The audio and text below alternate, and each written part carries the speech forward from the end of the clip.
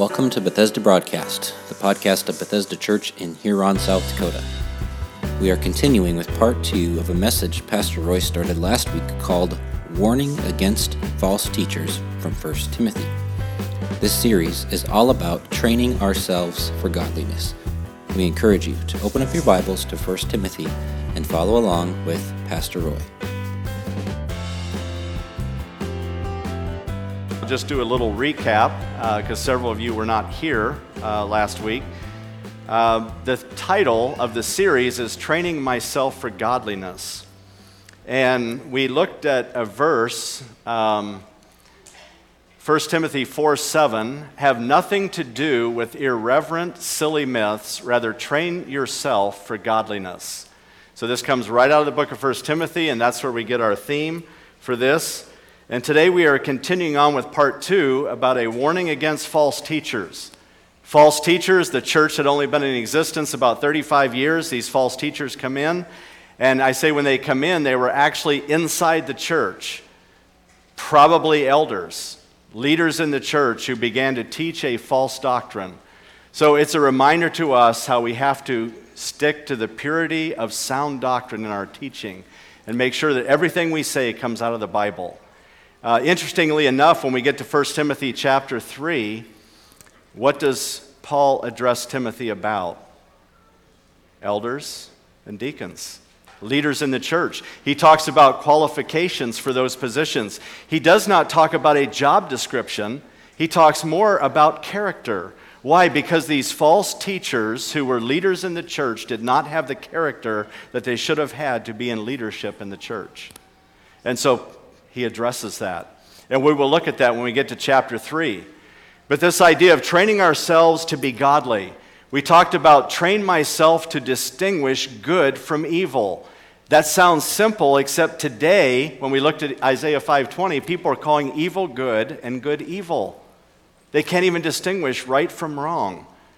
And we have to do that if we're going to be godly. We have to train ourselves to distinguish good from evil. Also, solid food is the word of righteousness. It is the word of God. This is why even we pressed upon the children who are being dedicated today, the parents, that they teach their children God's word. That's how they're going to discern right from wrong and good from evil. Last week we talked about Paul's identity as an apostle, that he had the authority to dispense his wisdom to Timothy. Timothy also then had the authority to go and rebuke these false teachers within the church. He was not taking the authority upon himself. He was delegated authority from the Apostle Paul, who was called by God, and Timothy as well, called by God. Timothy, we saw the investment that Paul gave to Timothy. He said he was a true son in the faith. He was not a false teacher. He was a true son in the faith. And we looked at 4 characteristics of a true son in the faith. Number 1, saving faith. Do you have a personal relationship with Jesus Christ? That doesn't talk about church attendance. It doesn't talk about giving to the church or helping the poor or singing on the praise team or even preaching a sermon. It's saving faith that I recognize I'm a sinner and Jesus Christ died on the cross for my sin, and I put my faith and trust in him. We sang about grace that is greater than all our sin. Without the grace of God in our lives, we are all doomed to perish. Saving faith. Secondly, godly character. That we need to have a godly character that lines up with Scripture, that my example, my character, whether I'm alone or I'm with a group of people, my character does not change. Young people, that's a reminder, isn't it? When parents aren't around, when school teachers aren't around, when the Sunday school teacher's not around, that my character does not change when I'm by myself. It's who I am before God. Thirdly, a teachable spirit, that I am willing to learn. Children learning from their parents, learning from those in authority, that I have a teachable spirit. Timothy had an incredible teachable spirit. He was willing to do whatever was necessary to advance the gospel. Are we willing to do that? Fourthly, doctrinally grounded. That we know the truth. We know what we believe and why we believe it. We can give an answer to everyone who asks a reason for the hope within us. We are doctrinally grounded. That will protect us from false teaching in the church. And then thirdly, instruction. We saw that it was a charge that was given to Timothy.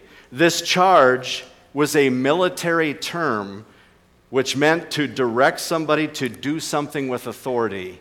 In other words, Timothy wasn't coming to the false teacher saying, you know what, I have a suggestion for you. I'm going to suggest that you don't do this. I'm just going to ask you in a meek, mild way. No, he came with the authority of God and said, you cannot do this. You are perverting the gospel. You are damaging the message of Christ. And as a result, some people had shipwrecked their faith as a result of this false teaching. There were myths and endless genealogies that were being taught. We looked at 3 modern myths last week. And we won't have time to go through those today, but you can get the message online and look at that. Now we're going to move on today, the warning against these false teachers. Now, why was Paul telling Timothy to warn these false teachers? Because he wanted everybody in the church to embrace a sound doctrine, to be doctrinally grounded. Why is it important to be doctrinally grounded? 3 things. Sound doctrine produces these 3 things. A pure heart. That's what we're going to see in verse 5. A good conscience. And thirdly, a sincere faith. That's why we need sound doctrine. Think about what would happen in our culture if everybody possessed a pure heart, a good conscience, and a sincere faith. The jails and prisons would be empty. Wouldn't they? They absolutely would. Why are people in prison? They have an injured heart that God has not healed, that the Spirit of God has not cured. And that's what needs to happen. So here, as we look at this, we see the desire of true teachers. The desire of true teachers. We see this down in verse 5. Let's look at it together. The goal of this command that Paul is giving to Timothy, for Timothy to give to these leaders, is love, which comes from a pure heart and a good conscience and a sincere faith. That's what we need, love from a pure heart. So here is the question. How do we keep pure hearts in a world full of evil and wickedness? I'm going to give you 4 answers to that are essential. They sound like ABCs, but they're absolutely essential. The first one is by applying the truth of God's word to our lives. James said, don't be just a hearer of the word, be a doer of the word. For instance, our message last week, we said everybody should have a Timothy, a mentor. If you have been in the faith very long, you should be passing on your faith, not only to your children, but you should be having somebody else in the church that you are investing in, passing on the faith to somebody else. Who is it? Could you write their name down, and what are you doing to invest in them personally? That is applying the truth of Scripture. And if we neglect to do that, we are neglecting God's word. No wonder the church isn't growing. No wonder the church isn't vibrant and healthy and doctrinally grounded. There are other people who need to be doctrinally grounded. You who have the truth need to pass it on. Me, I need to pass it on. Applying God's word, not just being a hearer. Why? Because you see, how do we keep pure hearts? Why do we need pure hearts? Because all our problems of sin begin in the heart. A number of years ago, when we lived in Virginia, we had a tree in our front. We had several trees in our front yard we had cut down. One of the pastors on staff, Pastor Keith, he came over to the house and he had a chainsaw. I don't do chainsaws. And he began slicing through these trees. And he cut one tree down, and then he was cutting it in big chunks as he was going through this trunk. And as he was cutting through one of them, he cut right through, and the tree was hollow. And inside the trunk of the tree was a black snake. I mean, it was a big, long black snake. And I think he died with a smile on his face because his belly was full of birds. He found a bird's nest down inside that hollow tree, and I think he had a feast right before he was departing this earth. That slithery serpent got inside that tree and killed innocent birds. That's exactly what Satan does to people's lives. See, we all look good on the outside, but Satan wants to get inside our hearts and cause damage. He wants to take innocent lives and destroy them. Here's what the Bible says. See, it's an inside job. For out of the heart come evil, what? Thoughts. Murder, adultery, sexual immorality, theft, false witness, slander. That comes out of our heart. It's not the physical thing that pumps the blood. It's the control center of our lives. It's what makes me who I am. It's what motivates me to do what I do. Paul is saying, or Timothy is saying, it is out of this. That's what the gospel writer is saying. He says, so we have to apply the truth of God's word to our lives. And the only way I can see that is for God to search my heart. How can a young man keep his way pure? By guarding it according to your word. Sin will keep you from the Bible, or the Bible will keep you from sin. That's what we need in our lives. 1 Peter 1:22, having purified your souls by your obedience to the truth for a sincere brotherly love, love one another earnestly from a pure heart. And then he also says in 1 Peter 4:8, above all, keep on loving each other earnestly, since love does what? It covers a multitude of sins. See, if I have a pure heart, it keeps me from a multitude of sins. For instance, how can I exercise anger towards somebody if I love them? Can I continually exercise anger? No. You see, if I love them, I have to forgive them. Forgiveness comes from a loving heart. So I forgive, now I don't exercise anger toward them. I don't exercise envy and jealousy towards somebody else because I'm told to love them. That's applying God's word to my life. Oh, does thoughts of envy come up in my life? Yeah, probably once a day, maybe more. Jealousy. But I've got to come back and apply God's word to my heart to free me from that jealousy, that envy, that spirit that wants to destroy somebody. Applying God's word. Love chooses not to feed on thoughts of envy or jealousy. This love is not fully realized until it manifests itself in love toward others. Union with Christ, listen to this carefully, union with Christ results in love for others. If I say I'm in union with Christ, then I'm in love with my brothers and sisters in Christ. I have to be in love with them. And let me ask you this, Timothy is being told to tell these false teachers not to teach. He's telling Timothy they need to love out of a pure heart. What is more loving? To keep quiet and say nothing, or to speak up when a Christian friend is not living according to the truth? Timothy, if you're going to love out of a pure heart, you've got to confront sin, and it's not easy. With a right spirit, a spirit of humility. Timothy, you need to do that. Secondly, how do we keep a heart pure? By allowing the Holy Spirit to search our hearts. The Holy Spirit comes in and he looks for hints and clues that we are desensitizing our heart toward God. In Psalm 139, he says, search me, O God, and know my heart. Try me and know my thoughts, and see if there is any grievous way in me, and lead me in the way everlasting. Do you know what this word means, to search? It means to examine thoroughly, to look at every detail, every nook and cranny of somebody's heart to see if there's any evil way in me at all. And I can tell you, I know we got some bankers in our church, and I often know when it's bankers examining week, when the bank examiners are coming, because they say, could you pray for us? The bank examiners are coming.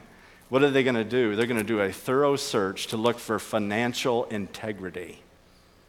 What does the Holy Spirit do when we give him access to our hearts? He's looking for spiritual integrity in every one of our hearts. Those secret sins that nobody else knows about, he is searching out to say, you know what? You need to repent of that to keep a pure heart. You need to repent of that to keep a pure heart before me.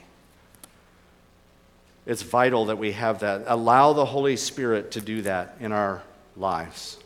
Thirdly, how do we keep a pure heart? By choosing what is morally right. Choosing what is morally right. Notice what he says, love which comes from a pure heart and what? A good conscience. A good conscience will choose what is morally right. When I'm clicking on the internet, I'm going to choose what's morally right. When I'm with my friends, my words are going to be morally right. When I have to choose what kind of movie I'm going to watch, it's going to be morally right. Because I'm concerned about my relationship with God. You see, our conscience has been purified for what purpose? To worship, serve, and love God. That's what it's been purified to do. He says in Hebrews 13:18, pray for us, for we are sure that we have a clear conscience, desiring to act honorably in all things. Do you have a clear conscience between you and everyone around you? Between you and God? Is your conscience clear? By choosing what is morally right. If my love for others is derived from a pure heart and a good conscience, it will enable me to confront someone with the right motives. And Timothy needed to do that. Fourthly, how do I keep a pure heart? By exercising a genuine faith. He goes on to say in our passage, a sincere faith. A sincere faith. A faith that does not need a mask. It is not a fake faith. It is genuine. It results in godly behavior. This godly behavior is a result of training myself to be godly. How do we get a godly community? How does Huron become a godly community?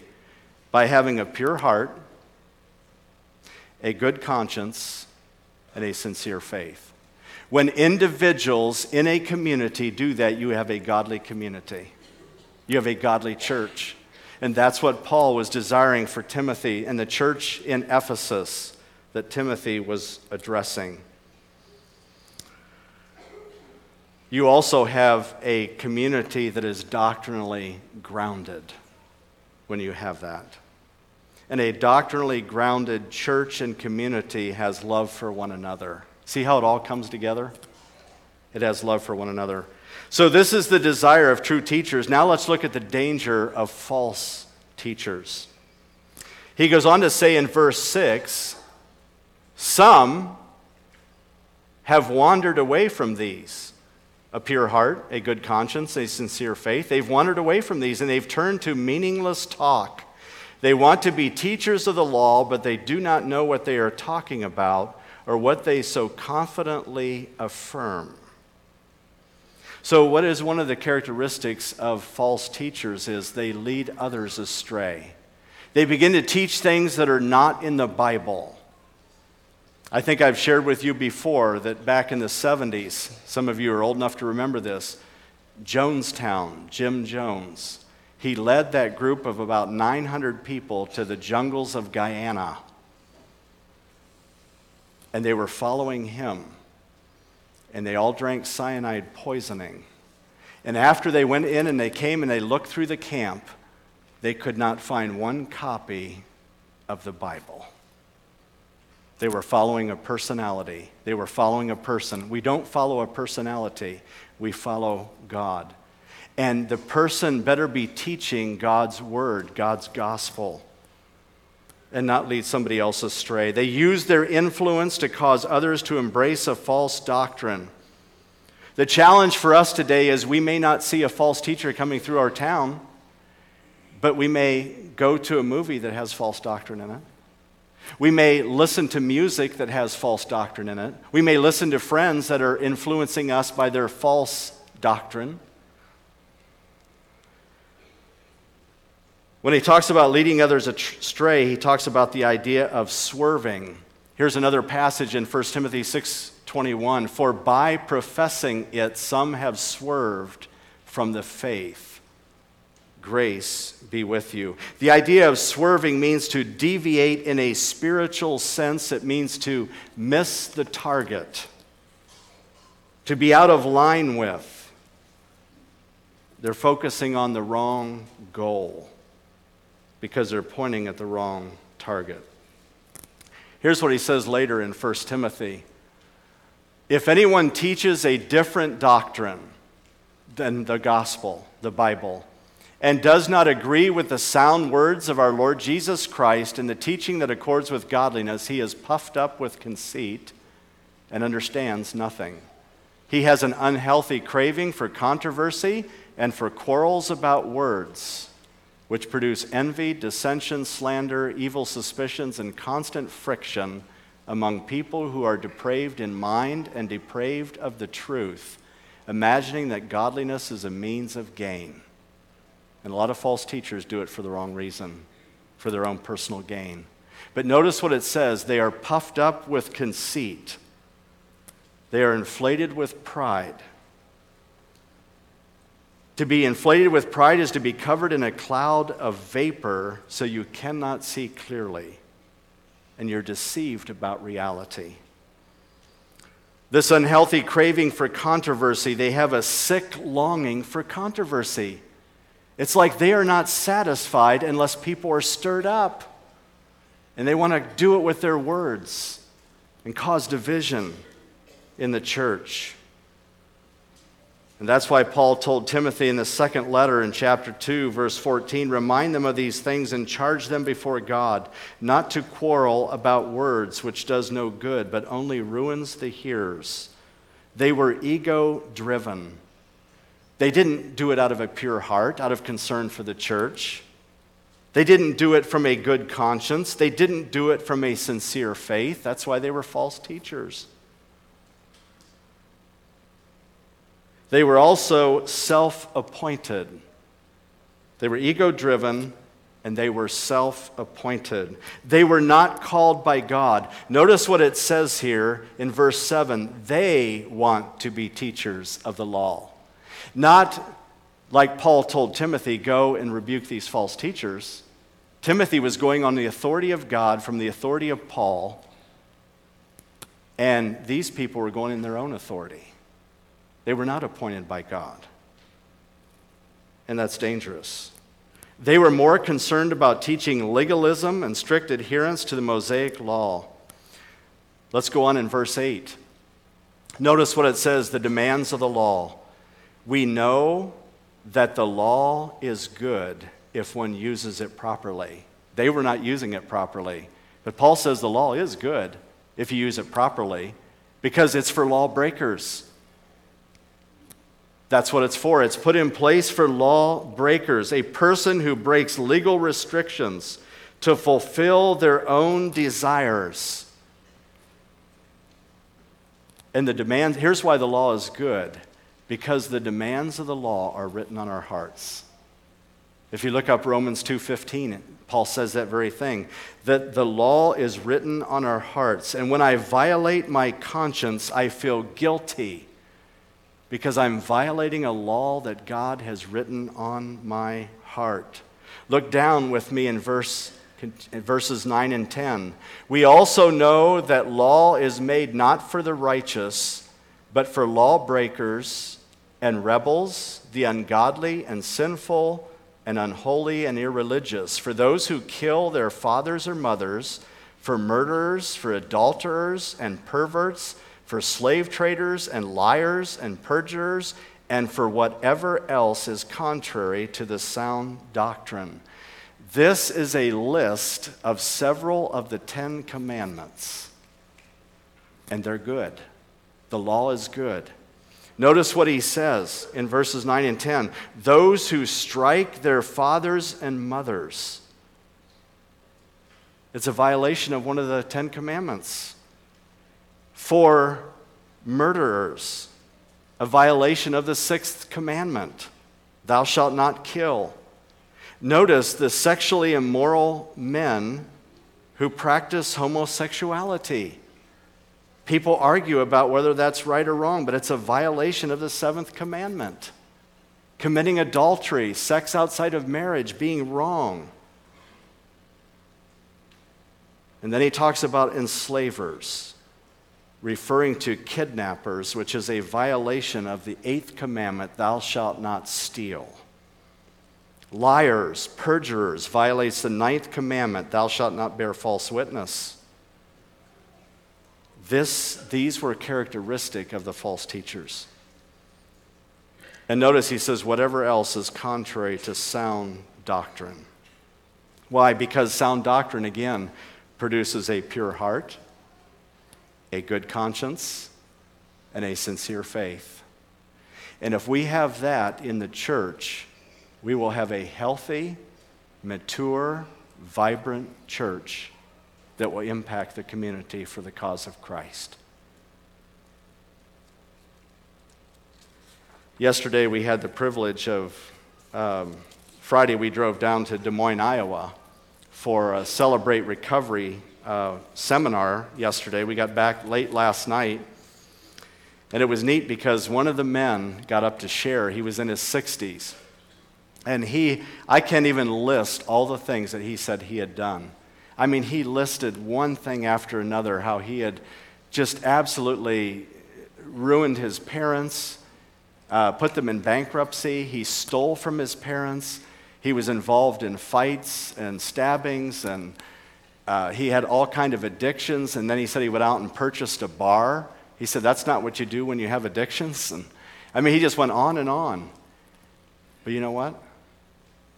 He now has a pure heart, a good conscience, and a sincere faith because he bowed his knee to the gospel of Jesus Christ.